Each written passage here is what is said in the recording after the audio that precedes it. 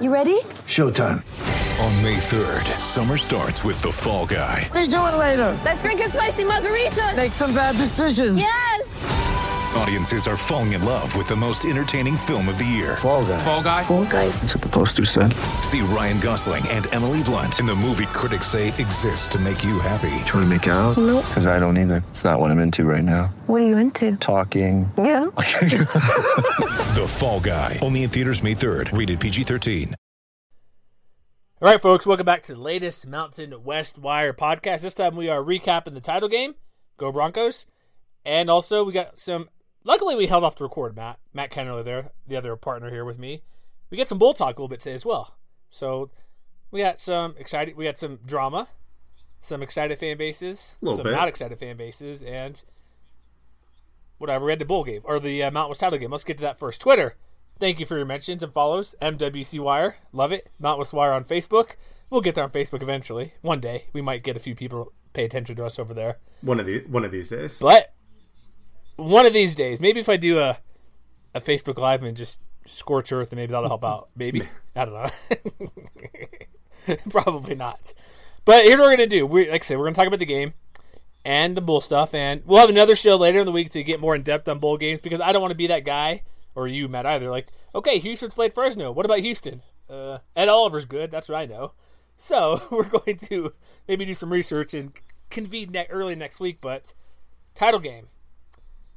We were pretty much right on the outcome, right? Correct? I think we were all pretty close on this. Well, if I remember correctly, from our preview podcast, you and Raja were on the right side of this thing.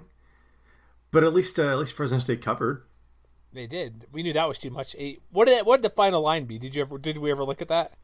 Last I checked, I don't think I put it out on Twitter, but it was 9.5 in favor. Boise State was 9.5 favorites. It went back up. So this game, like, also it's also hilarious where we make some right calls, we don't make some right calls.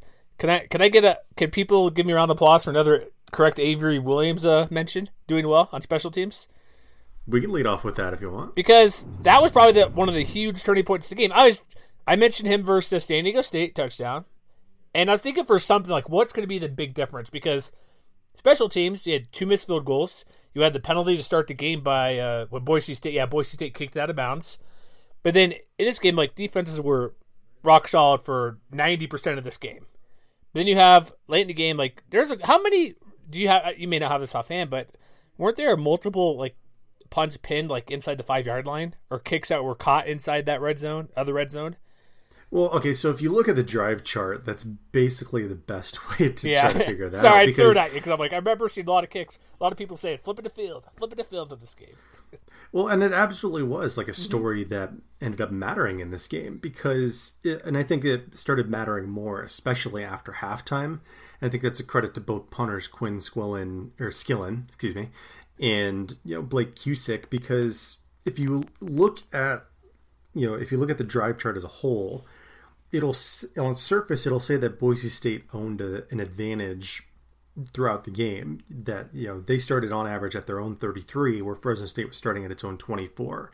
But if you take away the 4-yard touchdown drive that Boise State had in the first half, all of a sudden you're looking at a very different situation, because especially by punts, there were 2 instances in the third quarter where Fresno State had to start at its own 13. They started at their own 10. They started at the 1. They started at the 10, on 4 different drives throughout this game. And, if you look at what they did with those drives, first drive, second drive rather, they start at the 10, 3 and out. They start at the 1, 3 and out. They start at the 13, 3 and out. It wasn't until that last drive in the third quarter that they were able to get some traction, having been pinned deep. And that's when you start looking at Boise State's side, and they were really kind of up against the same kind of situation, because last drive before halftime they start at the 17, and then in the 3 drives in the third quarter, off the second half kickoff, they start at the 18 and they start at the 15. And then late in the fourth quarter, they start at their own 6, and then on their game-winning drive, they start at the 9, or at the 10, rather. So field position was a huge part in how this game turned out. And it just so happened that, even despite that, like you said, Avery Williams was one break that they got. And, the other break that they got was the big play in the fourth quarter. Yeah, and they had one chance, too. Like, look really quick. Like, they went 3 and out. They had their second best field position was at midfield, and they got nothing out of it. And so they had 2 good chances. But I was like, the Avery Williams, that was the game-winning play, essentially. His return where he nearly got in the end zone, and that's all they needed to get in there. It's where he got to at the 4-yard line, and then they did the, the direct snap to Wolpen. Is that right? Well, in the first half, it was... I'm looking at the wrong play. I'm sorry. It was Madison. Whoops. I know. So I'm like, wait a minute. I'm in the wrong spot. Sorry. I was looking at their long drive at late in the second half. I was looking at that drive before where they start midfield. Yeah, it was Madison, direct snap. And that was... Not that was the game, but that points were at a premium, man. There was no points in the third quarter. No points until late in the fourth quarter. Only 3-0 at the end of the first quarter. That play, like anybody who broke something big, like there was like Avery Williams played great. Obviously, we know he's one of the best special teams players in the conference. You have him and behind Penny and the Wyoming guy, who each had multiple touchdowns this year. He broke through, nearly had it. 2 yards out, you're gonna get some points out of it, so they scored there. But these teams, like, there are so many drives. Like, this was a really defensive battle for the entire game. Boise State had multiple sacks. The only time against Fresno, which was the second time all year. Against Alabama was the other. So they got the backfield a couple times there. Fresno sacked Rippon multiple times, and late in the game there was that back-to-back sacks where we thought the game was over, because there's a point where before that touchdown came through, it seemed like a lot of Boise fans were getting nervous, which I could see when I think they're more nervous about their offense, really, because their defense was fine. They were forcing 7 plays, 3 plays. There's a 9-play drive that ended up punt for Fresno, but their defense is doing fine. They're upset because their offense is going 3 plays, 5 plays, 6 plays in the second half. They missed a field goal and started the third quarter. But then it was a point where, like, there are so many, like, missed chances were a big theme as well in this game. Like, overthrows by both teams. There was that one play. What did Rippon have? Madison wide open, just overthrow by a yard or 2. Easy touchdown. Mm-hmm. Yeah. Overthrew Cedric Wilson. More with McMarron, I would say his was he did have some overthrows. I don't think there was many that were... Some were just chucking it down the field, nowhere to catch the ball at all, no chance. Whereas I think Rippon had more just overthrowing. McMarron had his own, but they were talking about, well, the reason he doesn't get sacked is he just chucks it down the field. I'm like, well, yes and no.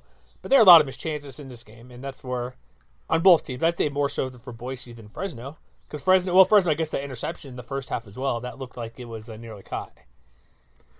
So, I think that there are several different instances that you can look at as, and I said this on Twitter, but I might as well say it here. In a lot of ways, this game felt very similar to last week's matchup.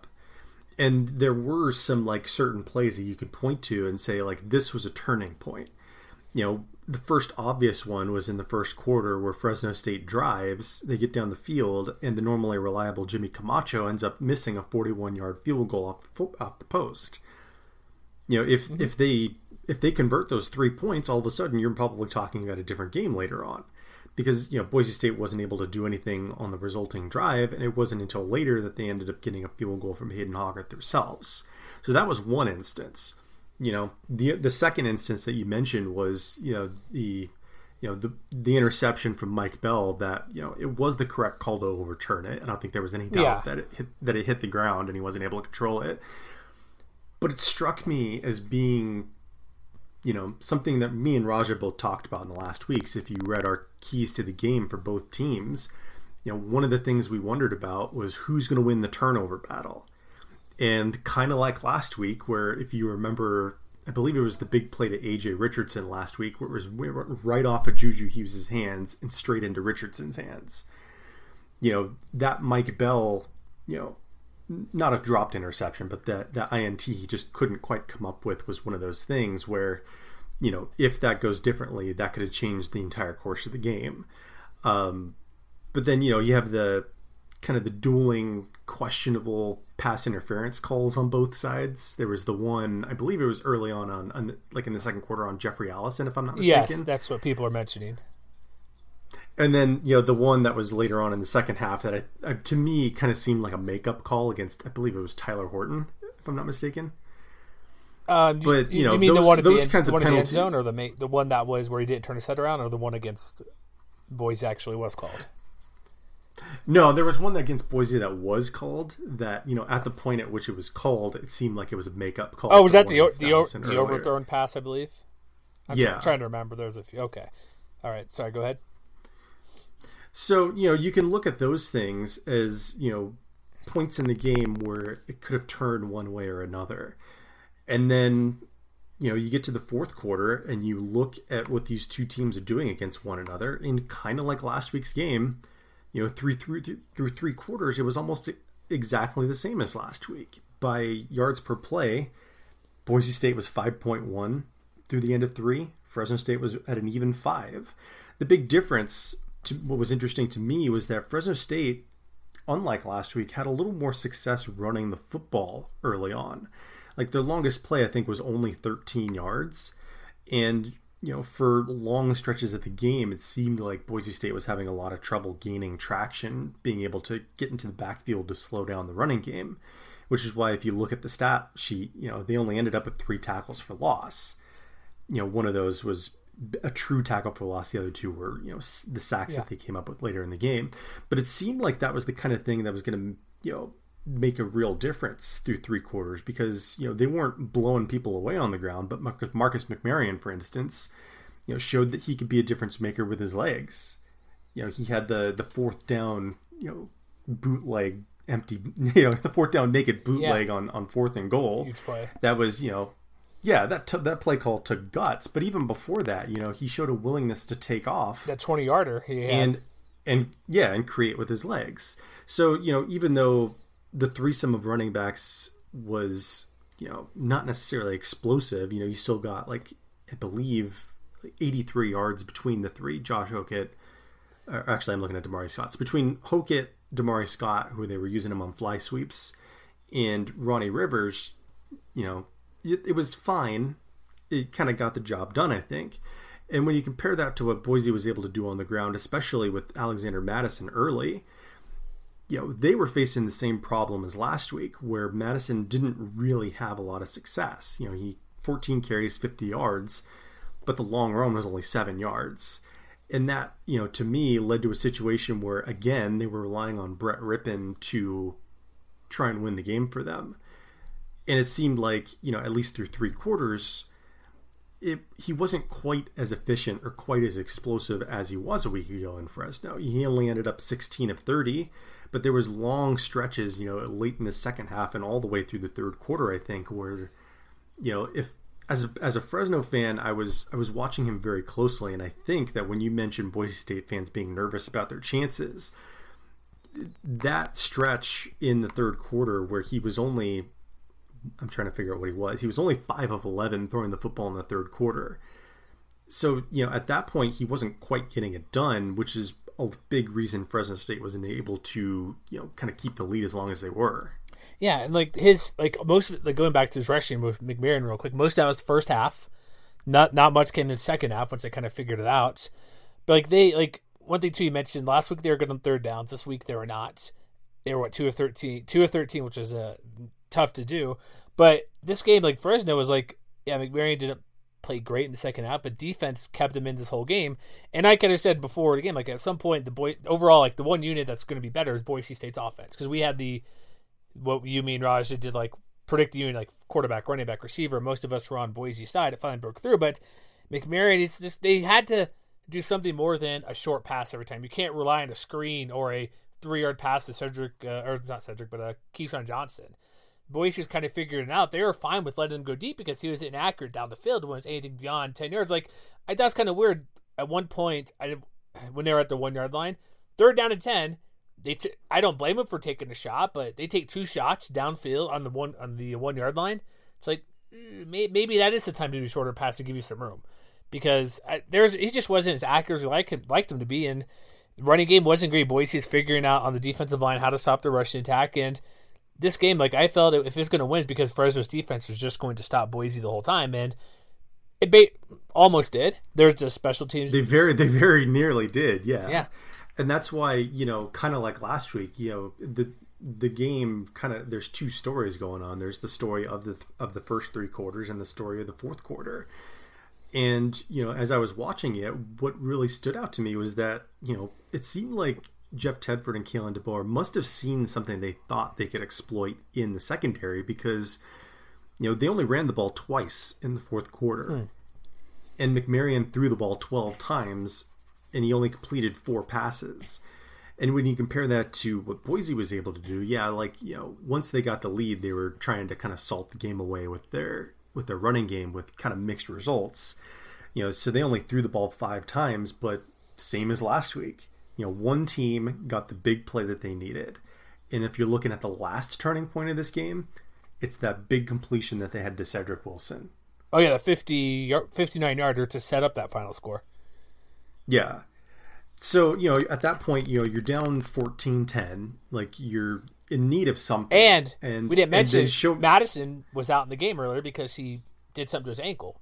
So you bring in Wopen and whoever, Robert Mahone, to do something, and you're out that running back as well. It's like, when he was gone, I was like, Boise's got this because nobody could run the ball well. Yeah, and so I think, beyond the big Wilson play that they had in the fourth quarter, Boise's, it wasn't flashy, it wasn't pretty, but Boise stuck to their running game, and Wopen, he didn't get offensive player of the game or anything like that. But, his contributions, especially in the fourth quarter, were really critical because, again, his long run was only 12 yards, but, he was running between the tackles in a way where no one else really throughout the game was able to. And that ended up paying dividends late on that game-winning drive where they handed it off to him. He powered right up the middle and finally found that space that they'd been looking for all game long. Yeah, he had 21 yards in the final drive. Part of it, too, maybe, he was just more fresh because he had Madison playing the whole game, and then you bring in Souther back, who Wopen's done pretty good all year, but I'd have thought Robert Mahomes may have got more carries just because earlier in the year, but part of it, he was fresh and didn't play much, so he has the fresh legs. He can see better maybe, or just not as fatigued as Madison. That's a big deal as well. And I don't know, Rippon got player of the game for offense. He wasn't great. How does that now go to Cedric Wilson? That's what I was thinking too. I'm looking at the numbers, I'm like, who could you give it to? Rippon was okay, 16 to 30, 246. Yardage-wise, that's not bad per play attempt, but I know Wilson, he had the play that set it up. Outside of the special teams play, that was the play. It should have been, I thought it should have been Wilson. 8 for 148, the long of 59. Without that 59-yarder, because what if it's overthrown again? But there's a lot of overthrown passes, as I mentioned. What if the pass didn't go to him right away, bounce off his shoulder, he just doesn't catch it, or just a bad throw, or something happens? Fresno wins the game, I would think.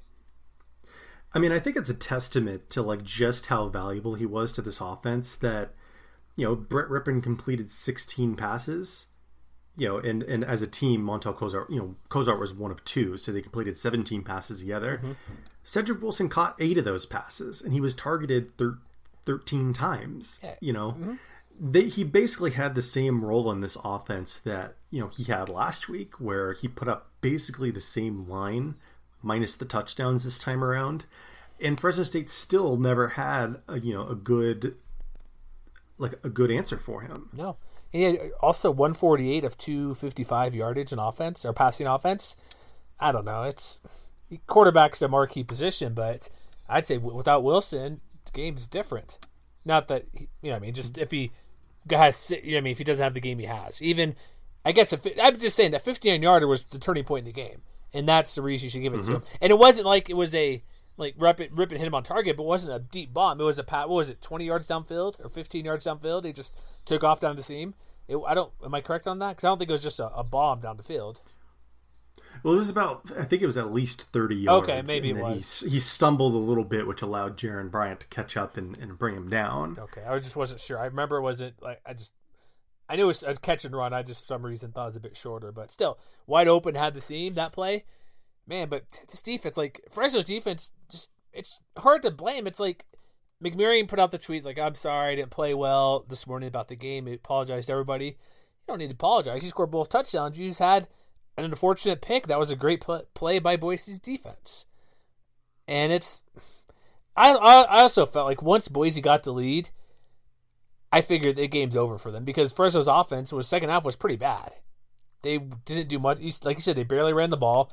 McMarion didn't throw the ball very well. He's only throwing short stuff. But I would say one key play that I don't know if it would have made the difference in the game or not. It was a pass interference call in the end zone against Fresno State. I see this way too often. In the NFL, you can face guard, it doesn't matter. You can stare the guy down, and as long as you don't obviously make contact, whatever happens to the ball, it doesn't matter. College, you have to make an attempt for the ball. Do you recall? Yeah. I forget who was guarding the Boise receiver, but that was Anthula Kelly. That's right, Kelly. Okay, I just remember seeing the names. Like, okay, Yeah, everybody was saying if he turned around, that's not pass interference. turns around, Because he didn't. turn around, maybe interception. Hit him right in the butt, I think, right in the back. Yeah. it was just an underthrown pass, and all I do just turn his head a little bit, do something. Maybe not a pick, maybe a pick, maybe it's just an incomplete pass. Boise maybe ends up with a field goal, 14-13. Maybe Boise still gets a touchdown, but you don't get an automatic first down at the 2. That's the problem. Mm-hmm. And I think that play almost as important as the interception for Boise State. Well, and the other thing that you mentioned very briefly that played a huge role in the second half is, the amount of pressure that Boise State was able to generate. Because, in the first half, it seemed like there were plenty of instances where Marcus McMaryion had all kinds of time to throw. For instance, I remember watching that one drive where they start on the 1 yard line. And it just, they were only rushing 4, I believe. And it just seemed like he had all day to be able to throw down the field. Mm-hmm. And it obviously didn't work out for him. But, they must have seen something at halftime that they thought they could exploit. Because, give credit to Curtis Weaver and Jabril Frazier. They weren't really mentioning their name on the broadcast all that much in the first half. But after halftime, those two guys really stepped up, and especially trying to attack, not even McMarion's blind side. They were basically beating David Patterson, Fresno State's right tackle, straight up on more than a handful of occasions. Exactly. So, to me, that is another one of those things that's almost like the mirror of last week.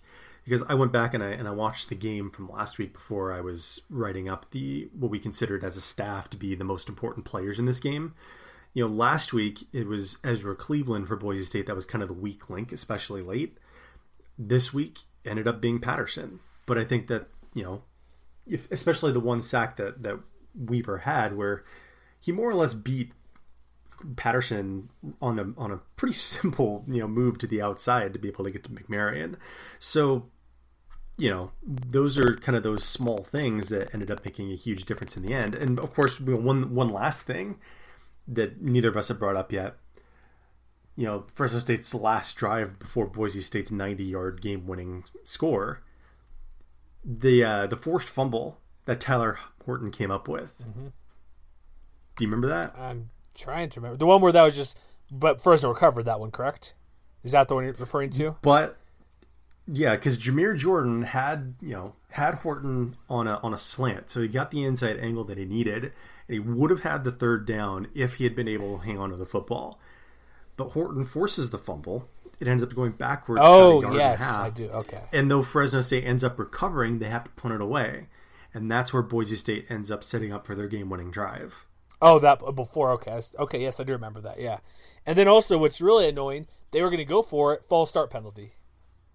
Mm-hmm. It's like, what are you doing? That's frustrating. You could have the first down. You go 4th and 1. Was it the right guard or something? False start. It's like you're at the 42.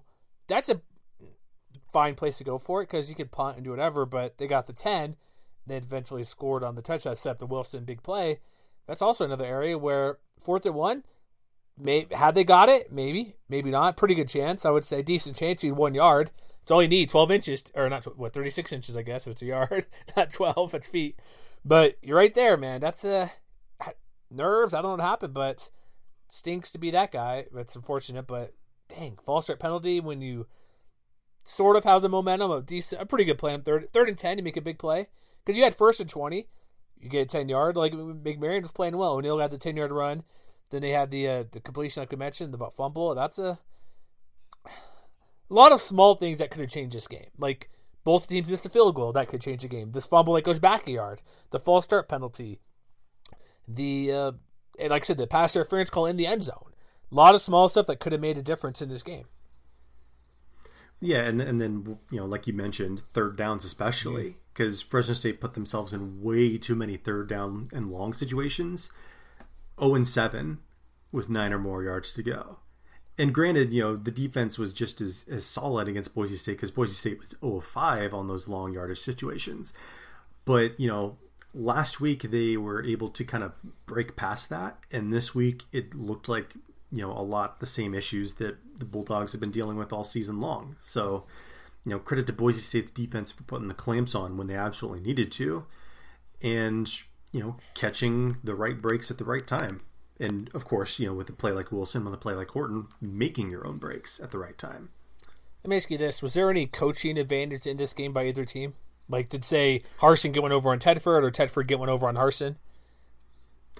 I mean, I don't think so. When you were talking about our where we thought the advantages lied earlier, I had coaching as basically a draw in this game because Harsin was not that far away from winning last week's game, and so it might have seemed like Tedford had outsmarted him, but in both instances, and I'm starting to think that if they played this game 5 more times, it would probably play out mostly the same way, because. Now you're talking about 2 straight instances where through 45 minutes each time, they're basically even. And it comes down to just these handfuls of plays where last week it went Fresno's way, this week it went Boise's way. So I think it was a well-coached effort on both sides. I think that they both found kind of the edges that they need, or that they needed rather, where, that's why it was another 1-score game. Yeah, I was trying to think, like, going through, like, was there anything... the naked bootleg was a pretty big play, gutsy call. I would say like that could have been with obviously just not out coaching, but you're gonna go for it. If it works, it works. If it doesn't, it doesn't. If had they made the other 4th and 1, who knows? Maybe if they win, I'd give the edge to Fresno a little bit because you make that play call. So, but I don't think there's too many situations because there wasn't a scheme change. Maybe Harsin a little bit in the second half adjustments because McMarion did not run the ball very much in the second half at all, or had no chances to run the ball. So maybe a little bit, but go back, I could say the Tedford 4th and 1 naked boot play. It's like it was. I think I chose Fresno, but it was very, very close. And I just didn't want to be a numbskull and just choose a push. Not that you were, but I'm just saying for me, I don't want to do that. Well, I mean, and the only reason I call it a push is if you remember last week's game, they had the 4th and 1 early in the game in Fresno State's territory. So it's not like they didn't show that they would have a willingness to go for it if they felt like they had a good situation to do it. It's just that in this particular instance, they did just enough on 3rd downs, going 6 of 17 where they didn't really need to. And they were creating, enough chunk plays, especially in the 4th quarter, where, they didn't necessarily have to push the envelope like that. All right, anything else you need to add about this game? Can we do this again next year? Yeah, it was a fun game, right? It was a good game. Same teams. They play next year anyways again because of the rotational of the schedule. That's true. All right, so yeah, that's a great game, great season. We got bowl season coming up. Before we get to bowl season, there's one bit of news that slipped through the cracks that we're going to write on eventually. Did you see what happened in Albuquerque? I did not. You're going to be shocked. Oh, hold on. I have to answer a few questions at abqjournal.com. There's a coaching change in Albuquerque. Interesting. Not Bob Davie. Offensive coordinator Bob DeBesse is out, as is lesser of an impact quarterbacks coach Al Simons. That's a pretty big. That's a pretty big deal. That is kind of interesting. It does make you wonder, with the offensive shift that we kind of saw, from week to week this year, where last year it was, run, but also create explosive plays on the ground. Whereas this year, they were a little more inconsistent throwing the football, a little more successful, but from week to week, it wasn't quite the same offense that we had seen in 2016. So I'm curious, with Lamar Jordan moving on, Tuioti, I presume, is going to be in the mix to, be in the role for the starting role next year.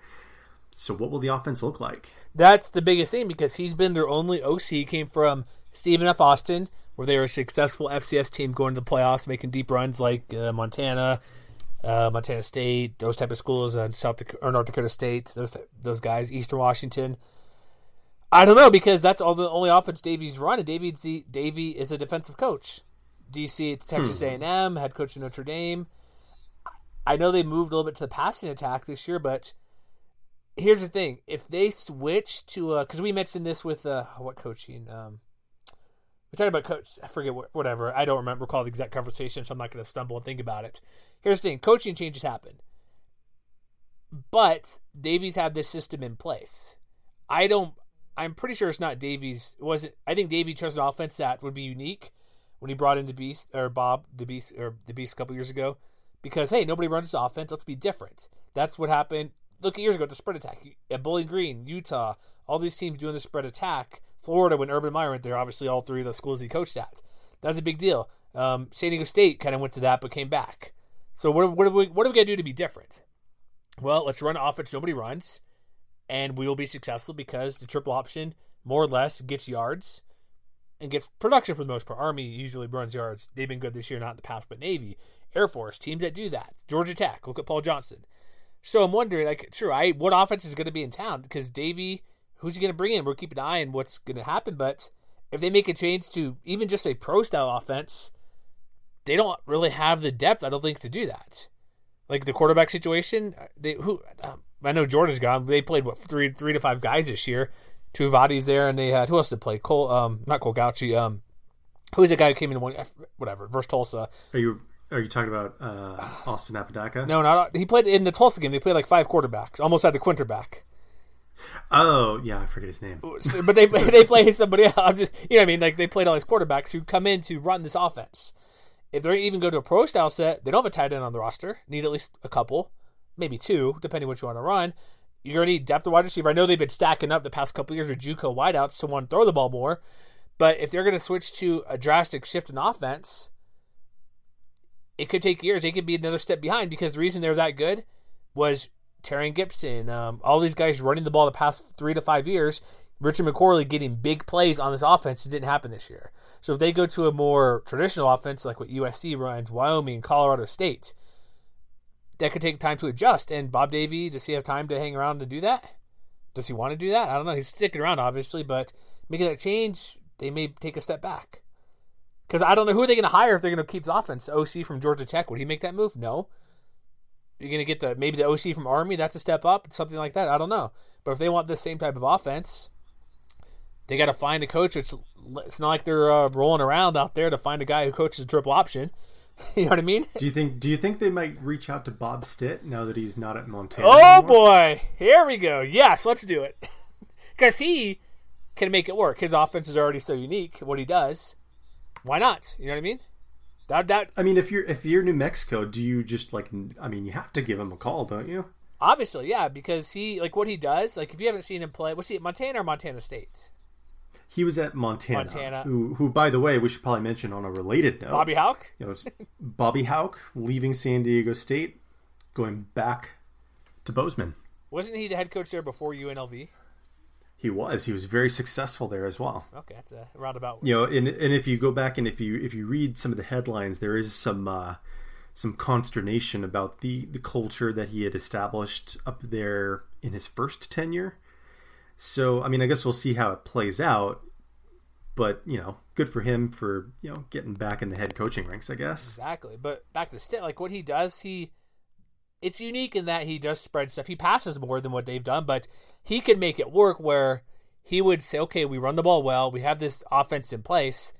It would be smart of him to, if he were to be there, okay, we'll keep these basic nuts and bolts down, but I'm going to bring in a few plays here or there, a few new wrinkles that it's going to eventually be what I want to be, and do the slow build to a couple recruiting cycles to have what he wants. And it could still be a very unique offense where he's actually passing the ball, but still the basics right now. That's a good move. That would be something they should look at. So apparently they also lost their director of recruiting, or rather he was let go. That's right. In the same way that their coordinators are go. So my question is, if Davey is given the chance to revamp his coaching staff, is he the number one name on the hot seat going into 2018 now? You want to start that now? I mean, we can start thinking about it. I would say this has the makings of to me at least, as someone who's seen this kind of thing up close and personal. Mm-hmm. There's no telling that, or there's no question they fell off this year, and to me it seems reminiscent of Tim DeRuyter, for instance, here at Fresno State, getting rid of Dave Schramm and Nick Toth, hiring Eric Kiesau and Lorenzo Ward.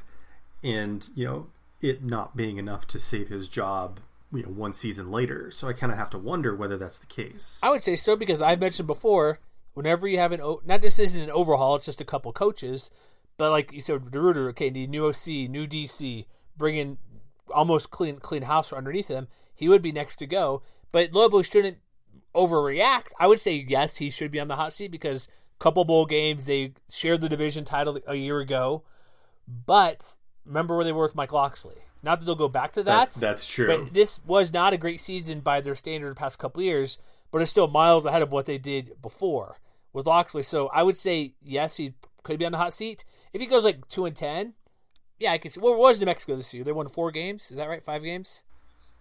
Well, I know they ended the year on a 7-game losing streak to end the year. That doesn't help. 3-9. So there's that.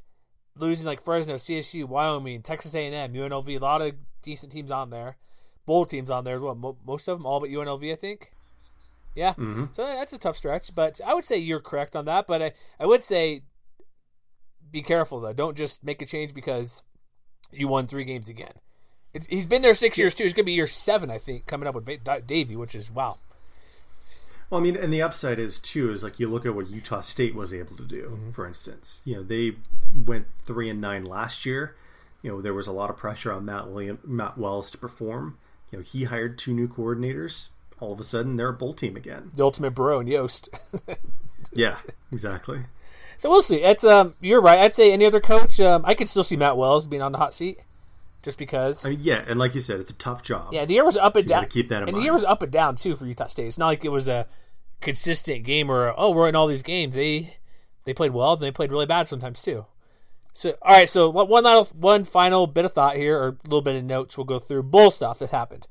Hey, this show might be under 50 minutes, Matt. We'll see. Should we stretch it to an hour? No, probably not. We'll see. We're good. We want people to hang out. So bowl stuff came out. We talked about last week how Vegas Bowl. People got mad at me for that as well online, just because I mentioned, hey, Boise, no matter what, to Vegas Bowl, which is not far fetched, but not whatever. We knew that could be the case regardless because how the bowls are picked. By the way, you know what? I was looking stuff up earlier, and I think we all forgot that when San Diego State won the conference in 2015, they didn't go to Vegas.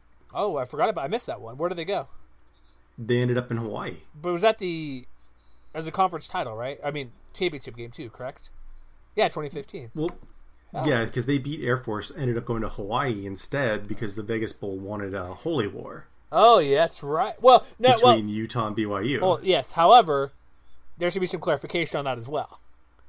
The reason that happened because BYU had an option in 15 or 19 to go to 1 and 2 of those bowl games. So that's true. So you're correct, but there's a little bit more info into that.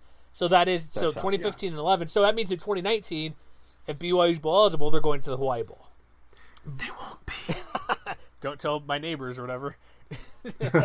Anyway. No, that's a good point. We did not bring that up, but that was more because of a contract, not necessarily. Well, I guess it's everything. They want a good matchup. Who would have want that game?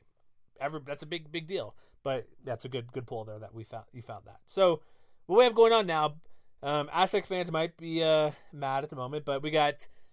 Also, I'm liking how my bowl picks mostly came out, so I can give myself a pat on the back because I'm going to. We have bowl games already. Fresno, should we start there, I guess? Fresno lost the title game.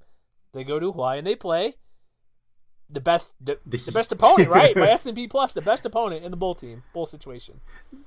That's true. I mean, for those of you who are interested in it, I would definitely encourage you to look it up because, Fresno State, even though they lost yesterday, still 25th by S&P Plus, and Houston is not that far behind them. They only finished 7-4 this year. I believe they had 1 game canceled out because of the hurricane earlier in this fall.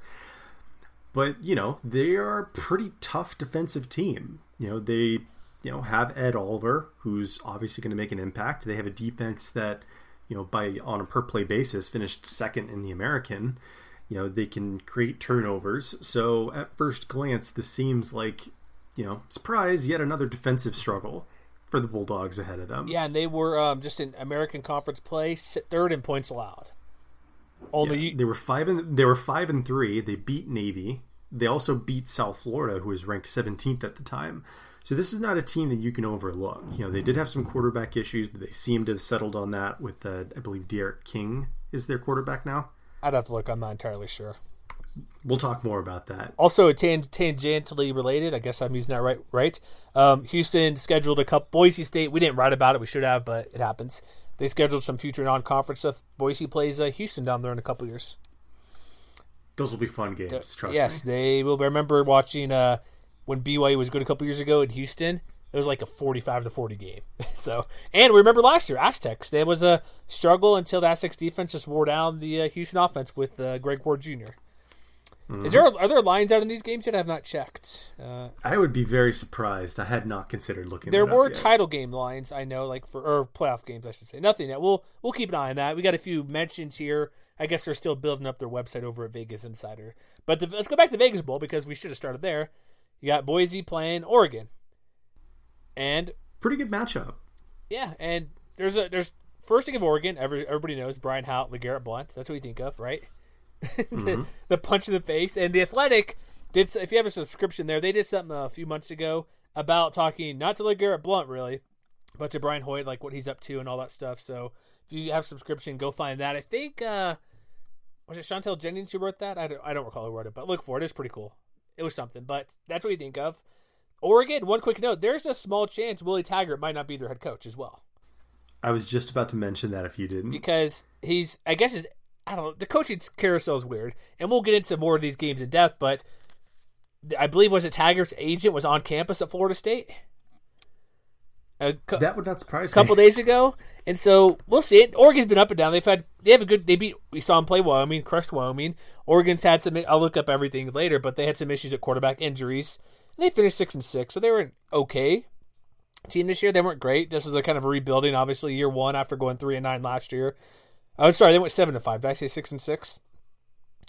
Yeah, they also 1-4 away from home, so that's even a neutral site. That's a pretty big deal. They lost Arizona State by a couple points. They got blown up by Washington, Stanford. They somehow crushed Utah. I'm upset about that. They basically any good team they played, they lost pretty bad. Like here's who they played who was ranked. Arizona State's ranked now, but I guess this is that time. No, they're not. Sorry. Washington State, they lost 33-10. Stanford 49-7. Washington 38-3.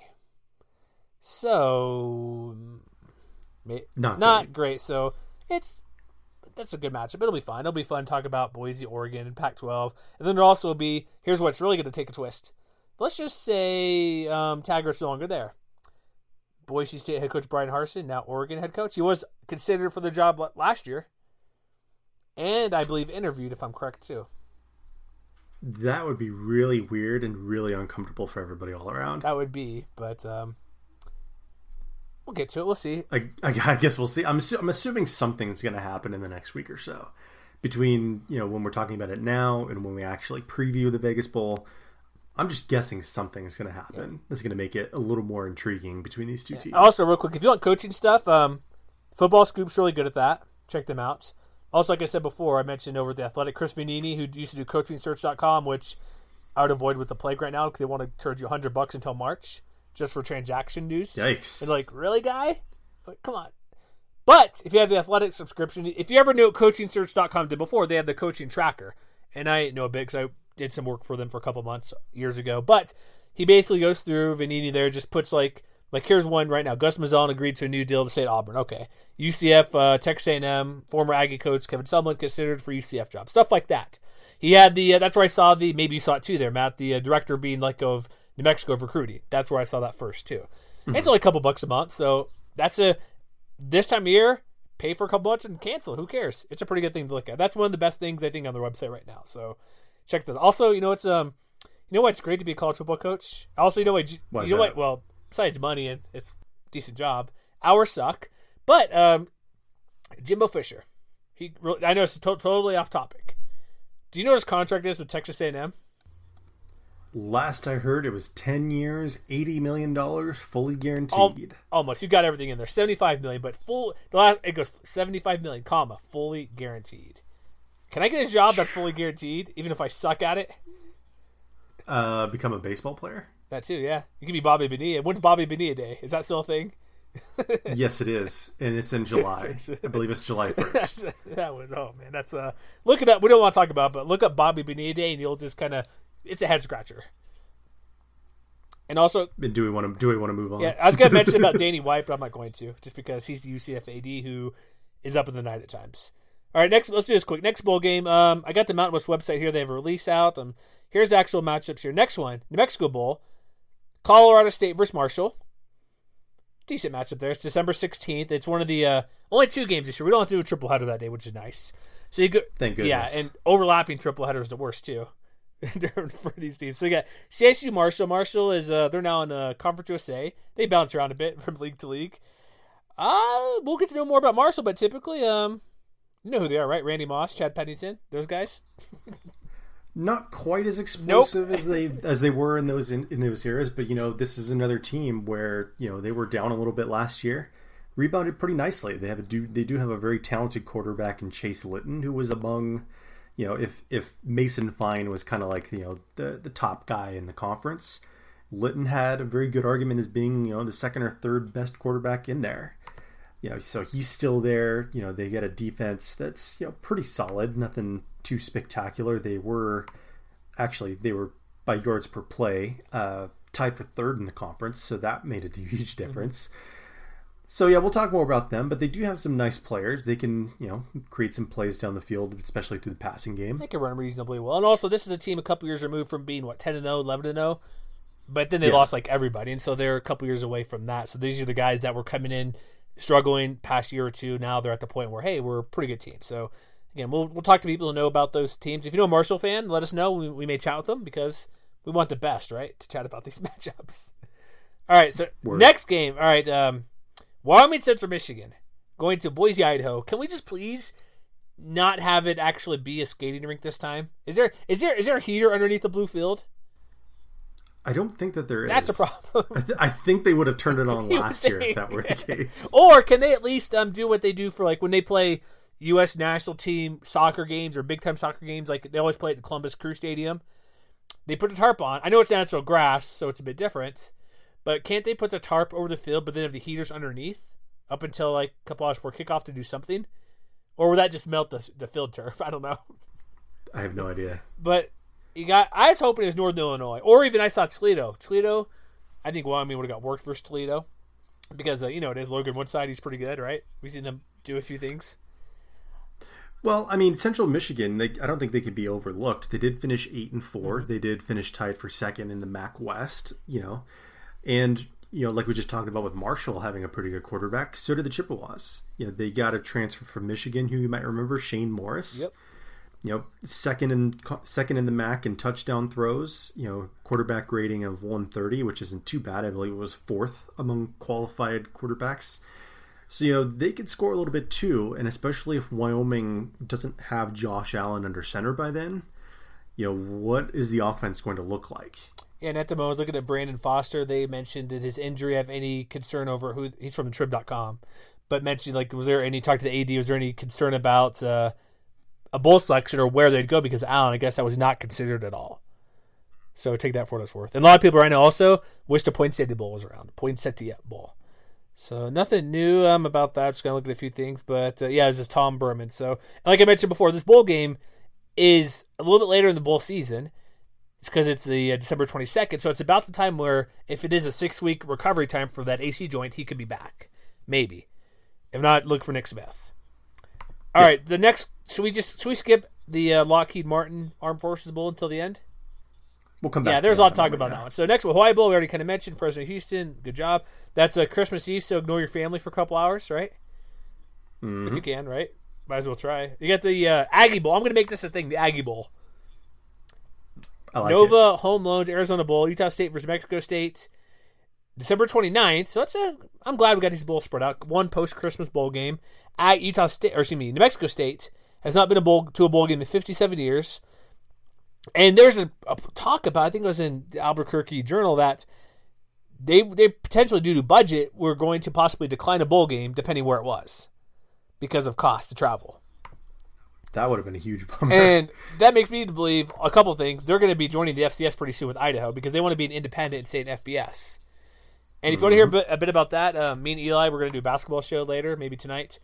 There's some realignment shindig we're going to go through and talk about. So maybe two Aggie teams in the Mountain West. Maybe. You never know. But this had some controversy because the Fiesta Bowl chose Washington and who's the other team? Penn State. There's a trickle-down effect because Washington wasn't really expected to get in because the Pac-12 has 2 teams.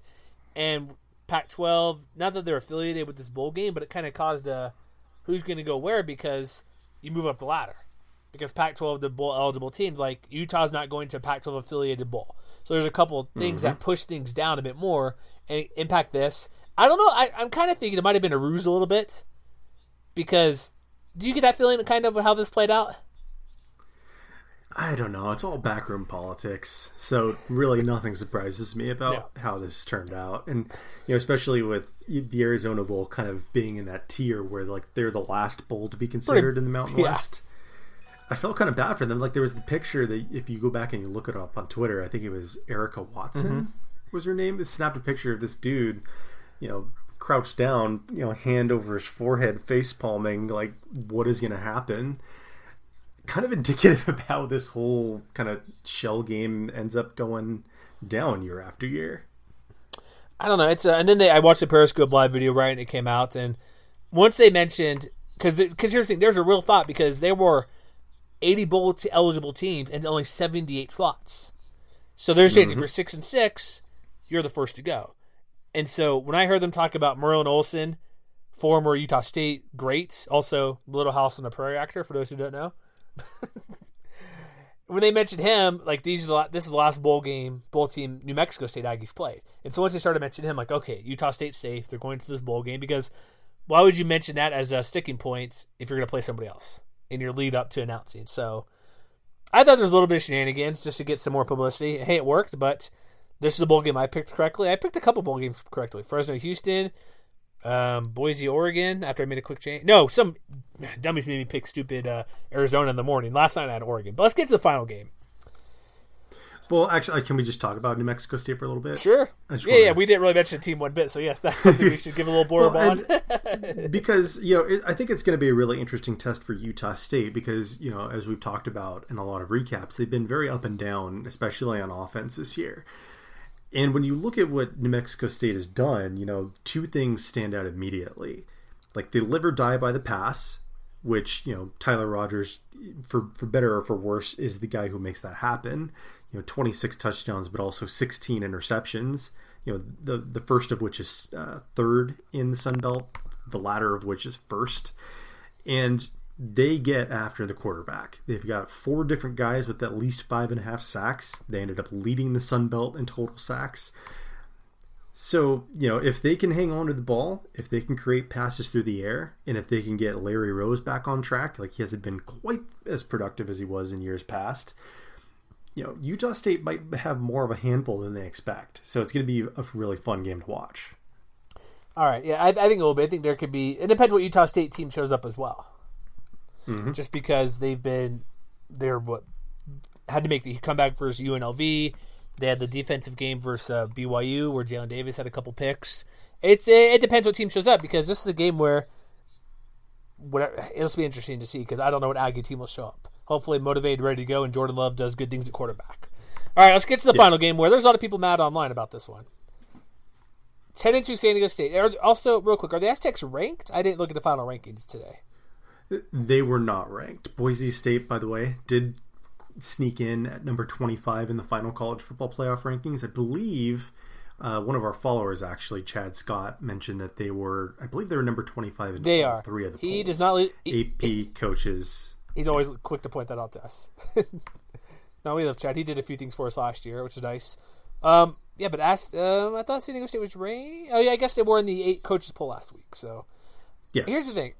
We have a couple. If you just search San Diego State online on Twitter, you'll probably find just people not too happy. Like we have a couple of guys who used to write for us, like Matthew Bain, Patrick Carr, not too happy, saying West Coast teams get screwed because they're California 10-win team. They play Army. Okay, here's the thing. I guarantee what went down because last year there was the deal to get them to play Houston. Oh, actually, really quick, did we mention the bowl game, Army and the Armed Forces Bowl? That's December 23rd. So there's that for those who are wondering. Saturday, so that's good if you want to travel. Great. This is a backroom deal that kind of fell flat. That fell through. I'm thinking because it was all along you had everybody was hyping up the Foster's Farm Bowl like crazy. They're going to go there. They're going to get the Foster's Farm Bowl because there's a chance the Big Ten may not get enough bowl eligible teams. And my prediction last night before I changed, I guess I should change this morning, but it depends on the playoff. If you got 2 Big Ten teams in a big money bowl game, that would open up a slot. Well, that's not exactly what happened. That's why most people were thinking Aztecs are going to go there. Because it makes sense. Them or Fresno State, just because it's a local team, more so Fresno than San Diego, but still in-state. You're going to play probably, I don't even know the matchup. It was always Washington State was what the matchup was going to be. But here's what happened. Aztecs were like, well, we want a better matchup. We want to negotiate something because here's what we did know. We knew they weren't going to the Las Vegas Bowl. For sure, we knew that was not a case. We knew they were not going to go to the Arizona Bowl because that's last pick, and that was a shoo-in for Utah State. And the Mountain West to go to the Foster's Farm Bowl had to fill out every option before then. Because Cactus Bowl could have been, like, I know it's confusing. We have the flow chart on the website if you want to see, but to get to the Foster's Farm Bowl, everything played out perfectly for the Aztecs. 2 teams got in the big money bowl game. All the Mountain West Bowl slots were filled. That was the 2 requirements, in my opinion, that needed to happen. I guess really the bowl slots were in writing, essentially. So that went into place. But then it's Purdue. Who's the other team? Is it still Washington State versus Purdue? No, I believe it's Arizona. Oh, yeah, Arizona. It's like, okay, cool. You get to Khalil Tate. Pretty good matchup there for Arizona QB. But I'm thinking it was a backroom deal where nobody wanted the Aztecs. I'm thinking, as bad as that sounds, because the other bowl option, which I was thinking, could have been the Frisco Bowl. Because it's American versus at large. And if you San Diego State fans, well, that bowl, it's kind of new. It's the Boca Raton Bowl, or the Marlins Bowl, Miami Baseball Stadium Bowl game at 10 a.m. or something being played. So it's kind of new, but you could have played an American team. It could have been UCF, Memphis potentially. They're staying home and made a switch to get to the Liberty Bowl, but I think it was just a backroom deal where, because again, remember, bowl games, they're a business, right? They want to make money. They want people there. And multiple people were pointing out that, this was mostly in regards to Fresno State, but I think it applies to just about everybody in the conference equally. Las Vegas Bowl gets its pick, and then ESPN is responsible for just about everything else that happens. They own a lot of these bowls. Like, they own the New Mexico Bowl. They own the Vegas Bowl. They own the Hawaii Bowl. Yes. So if you're looking for someone to blame, in the same way that we were looking for someone to blame for the whole home field fiasco last week, and we ended up settling on BYU, you can blame ESPN for this one. Who owns that bowl game?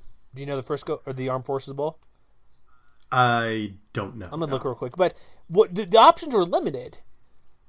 That's a problem too. And again, this is a roll of the dice for the Aztecs. And I think that this is the kind of conversation we seem to have pretty much every year with one team. Like, I wanted to go back and look back real quick at where teams ended up in bowls. And in the same way where we mentioned that after they won the conference in 2015, the Aztecs ended up in Hawaii rather than Vegas.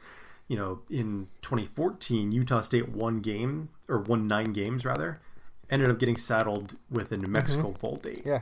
And then even last year, Air Force, 10 wins. They went 9-3. Oh, yeah, 9-3. They had 9 wins going into the bowl game, but they got stuck with the Arizona Bowl. So I feel like, something's got to give at some point. Like, they have to do something to come up with better matchups. It's hard to do, though. It's hard to do. That's what people want. It is hard to do. And it just seems like one team always ends up in a bowl that seems a little bit beneath them. And the only reason that I would, I could make that argument, but I'm hesitant to do so. Army's pretty good. Yeah. Like I mentioned, they are number 2 out of all the opponents. Aren't they number 3 in F&P Plus? Or S&P Plus, sorry. Yeah, and by, if you look at the S&P Plus, actually they're middle of the pack. They're like 59th. But as far as Mountain West Bowl opponents, they are 3rd. And, they are 8-3. And if they beat Navy next week, they'll claim the Commander-in-Chief's trophy. They'll be 9-3 by that point. And, if you look at their schedule, it doesn't seem that impressive on its face. Like, they've only beaten, I think, 3 6-6 teams. But then, everybody was talking about, oh my God, why isn't South Florida ranked? Well, guess how many South Florida 500 wins they have? Just 1. That's 0. Oh, I guess 500, yeah, Temple. Yeah, they beat Temple. But Army also beat Temple. They beat Duke, bowl eligible. They threw a scare into North Texas, 52-49, and one of the, quietly one of the best games of the year. They beat a bowl eligible Buffalo. So, I mean, and it's going to be a really interesting matchup because, we know that they run the triple option, We know that they're very good at running the triple option. They did a number against Air Force earlier this year. So, it may not be the ideal for a team that's 10-2, but, if they beat Army, they're definitely going to be in the conversation for being ranked at the end of the season, which I think is an accomplishment in itself. Mm-hmm. So, I mean, it is, not a great look on its face, but I think if they can put together another very good win, the same way that they seem to have been doing it week in and week out down the stretch, really hard to complain. And also, it's another instance where Rashad Penny can go off for 200 yards against this defense, and, I don't think Aztec fans are going to complain about that either. So it's going to be a better game than I think at first glance or the first impression of it. A lot of Aztecs fans might be feeling slighted, but it's going to be a good test for them. I'm going to give you a quick question here, or ask you a question. Do you know how many, because everybody wants to play a Power 5 team, which, sure, great. Do you know how many Power 5, G5 matchups are in the bowl games, not including the New Year's 6 game? Didn't you say there was only like 1 or 2? I just did right now 5. There's 5. Just 5. And so, I get people want the name, but there weren't many options. Even if they got to the Frisco Bowl, okay, maybe they would have played whoever, some sort of American team, which is, you already mentioned, La Tech and SMU. SMU was slawed there forever, partly because location. They're right near that same Dallas area. And La Tech went there because, heck, they're nearby in Shreveport, not that far of a drive or a short flight. It's so what matchup, if you were going to, the matchups weren't there. I saw Birmingham Bowl versus Utah. It's 6-6 Utah? What is that? What does that prove? You know what I mean?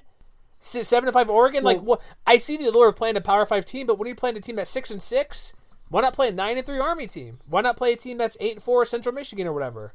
I get the name thing, but Utah's not a huge name. You're not going to play a big name opponent unless they're bad. Yeah, and I mean, if you take the broader look too, and you see who a lot of the other really quality Group of 5 teams are playing this year.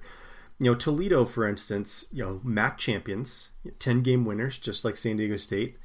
Do you have any idea who they're playing off the top of your Memphis? Head? Oh, no, sorry. No. Who'd you say? So I was looking up something. What would you say again? What team? Toledo. They're probably in the Motor City Bowl, right? Well, I forgot to check the bowl, but I can Who are they playing? but I could tell you that they're playing Appalachian State. Okay. Co-Sunbelt champions. The other co-Sunbelt champions, Troy, another 10-2 team, just like San Diego State. Do you know who they're playing? A G5 team. They're playing North Texas in the New Orleans Bowl. So, and this is not to try to belittle San Diego State's argument. I think it's a legitimate argument that needs to be addressed somehow. I think some of these kind of middling teams need to be a little more willing to kind of test themselves as opposed to playing each other, because you can really only tolerate, 7-5 Arizona versus 6-6 Purdue for so long. This, really quick. I mean? Liberty Bowl, Memphis is staying at home. They made a trade. They were playing 7-5 Iowa State. Oh yeah, they did have those. They have a couple decent wins. Didn't they beat? Or maybe it was Iowa. Sorry, I'm thinking the wrong team. Maybe, but they beat TCU. They're playing 7-5 Iowa State at home. They don't go anywhere, which is whatever. Bowl games, you like to travel, but they're a pretty good team. Was 2 overtimes?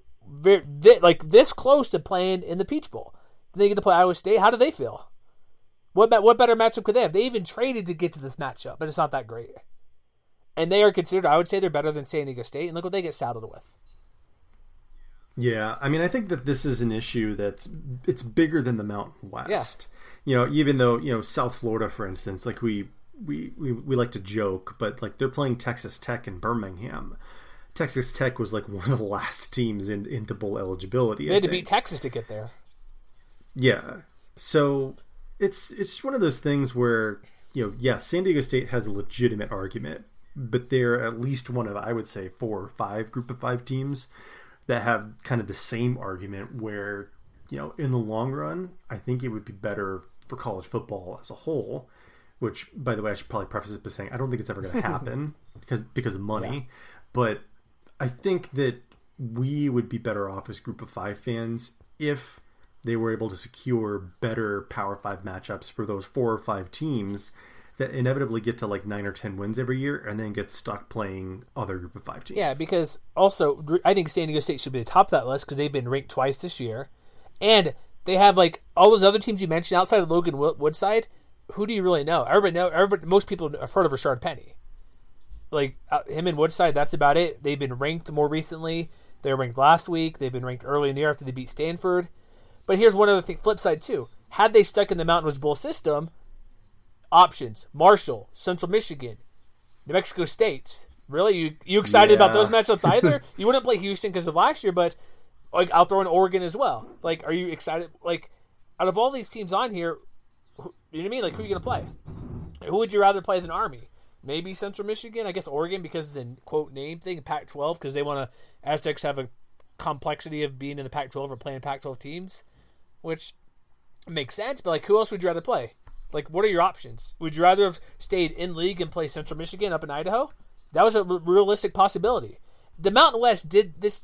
They're going to blame Craig Thompson. They're going to blame all this stuff. Couple things. Points. Blame the. Really quick. I know we're an hour already, which I said we wouldn't do. But first off, blame the former San Diego Chargers to leave town to close the Poinsettia Bowl. You can point blame at them because that only leaves Holiday Bowl. Why have that building open at the queue for Aztec games and a bowl game? Blame them as well as part of it. But I don't think you can blame the league at all for doing their best. This was a thing where Aztecs probably requested as well, hey, can we get a better bowl matchup? We have an extra team. We would like to be the team to find a better matchup or another matchup. Because they did well last year, matching them up versus Houston. That was a good matchup. So you got to put blame on both sides. Aztecs wanted out of the agreement to find the best matchup possible. Mountain West did their best to find the best matchup possible. That's true. And I mean, it's also, reminiscent of, on the flip side of everything I was saying before, you may recall, I believe it was 2 years ago, obviously last year they got stuck, the Air Force, for instance, got stuck in Arizona and, nobody was really happy about it. But 2 years ago, they were in that exact same Armed Forces Bowl against a pretty decent Cal team as well. So I think you're right that this argument kind of cuts both ways, and sometimes it works out for a team, and sometimes you're left a little bit unhappy. But without sweeping kinds of changes, it's hard to see what's going to change about that. Yeah, I don't know what can change because the Big Ten and Pac-12 always want to play each other, even if it's not the Rose Bowl, the Holiday Bowl, the Alamo Bowl. I think Alamo Bowl, but these Power 5 teams want to play each other. And so you can't blame them for that. But I'm wondering if there could be, like, this would make sense, but I don't think it would ever. I'm going to wrap up really quick on this because we have gone over an hour. But like you said, you have the 4 or 5 best G5 teams, 9 to 10, maybe 11 wins some year. Couldn't there be a way where, I don't know how it'd work, like kind of a rotational thing or leave a couple bowls open for these teams rated high enough in the whatever computer formulas you want to use. Like, I know I was against that for hosting, but get my point. Like, maybe leave a couple spots that are set aside for the group of 5 where they could be, I don't know what bowl game would do. It wouldn't be until like the new alignment in 2019, but be creative with this stuff. Like, it's hard to, plus it's out west too. You want fans to travel. There's obviously fewer teams out west because there's only 2 conferences out west.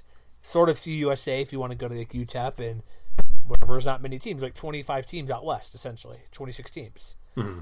But wouldn't that be a better way for the bowl and the leagues to say, hey, if these teams are ranked at a certain point, let's leave these spots open, but only for it to meet certain criteria to opt out of your conference affiliated bowl games.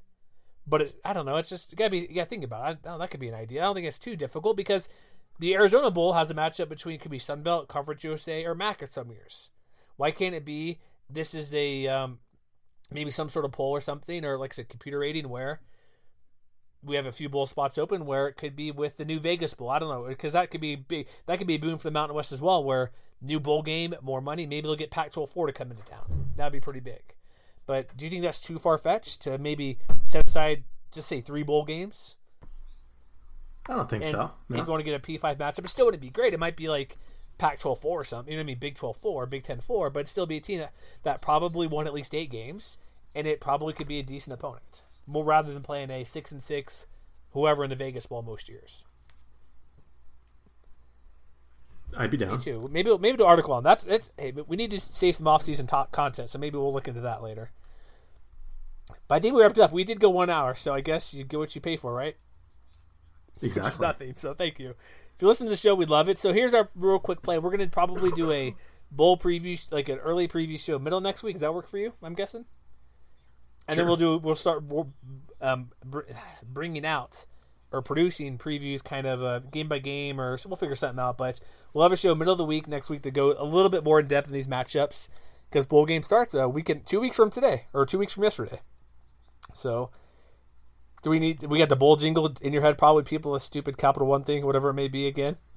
So we have that going on. But any parting shots? Are we good to go? You know what? Can we give one last congratulations to Boise State? Good job. For winning the conference. Exactly. Congratulations. So if you say we hate their team, no, we don't hate your team. By the way, follow us on Twitter if you want to have a voice in what our new header photo is going to be for the next 365 days. And be sure to do that. And Facebook. Be sure to do that sooner rather than later. Didn't we already change it, I thought? Well, yeah, I changed it temporarily because one of our followers asked us to, and I was like, you know what, you're right. But we have 4 options, so go vote on which photo you like best, because that will be there for the next year. When we set up the new account, we put up a San Diego State. I'm like, that's appropriate. We put up their photo, so we'll change our Facebook, we'll change our Twitter. Maybe we'll do this. We'll do first and second. One gets Twitter, one gets Facebook. That actually we'll maybe works, do that, so maybe I'll get people to go to our Facebook page for once. fingers crossed. We're right? hoping so. Yeah, but congrats to Boise. You get a new header photo. And again, check our mentions, check on Twitter. Unlike most brand accounts, we'll talk with you a bit, right? We may not agree. We may agree. We may give each other high fives or hugs, but we're good. That's all we got. So MWR.com, that's our website.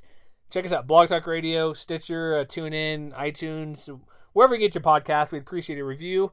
Again, if you like us or not, give us 5 stars, but tell us the truth. Because that's all we want. All what we want, really. So, but like we always end, yes, we're biased against your particular Mountain West team.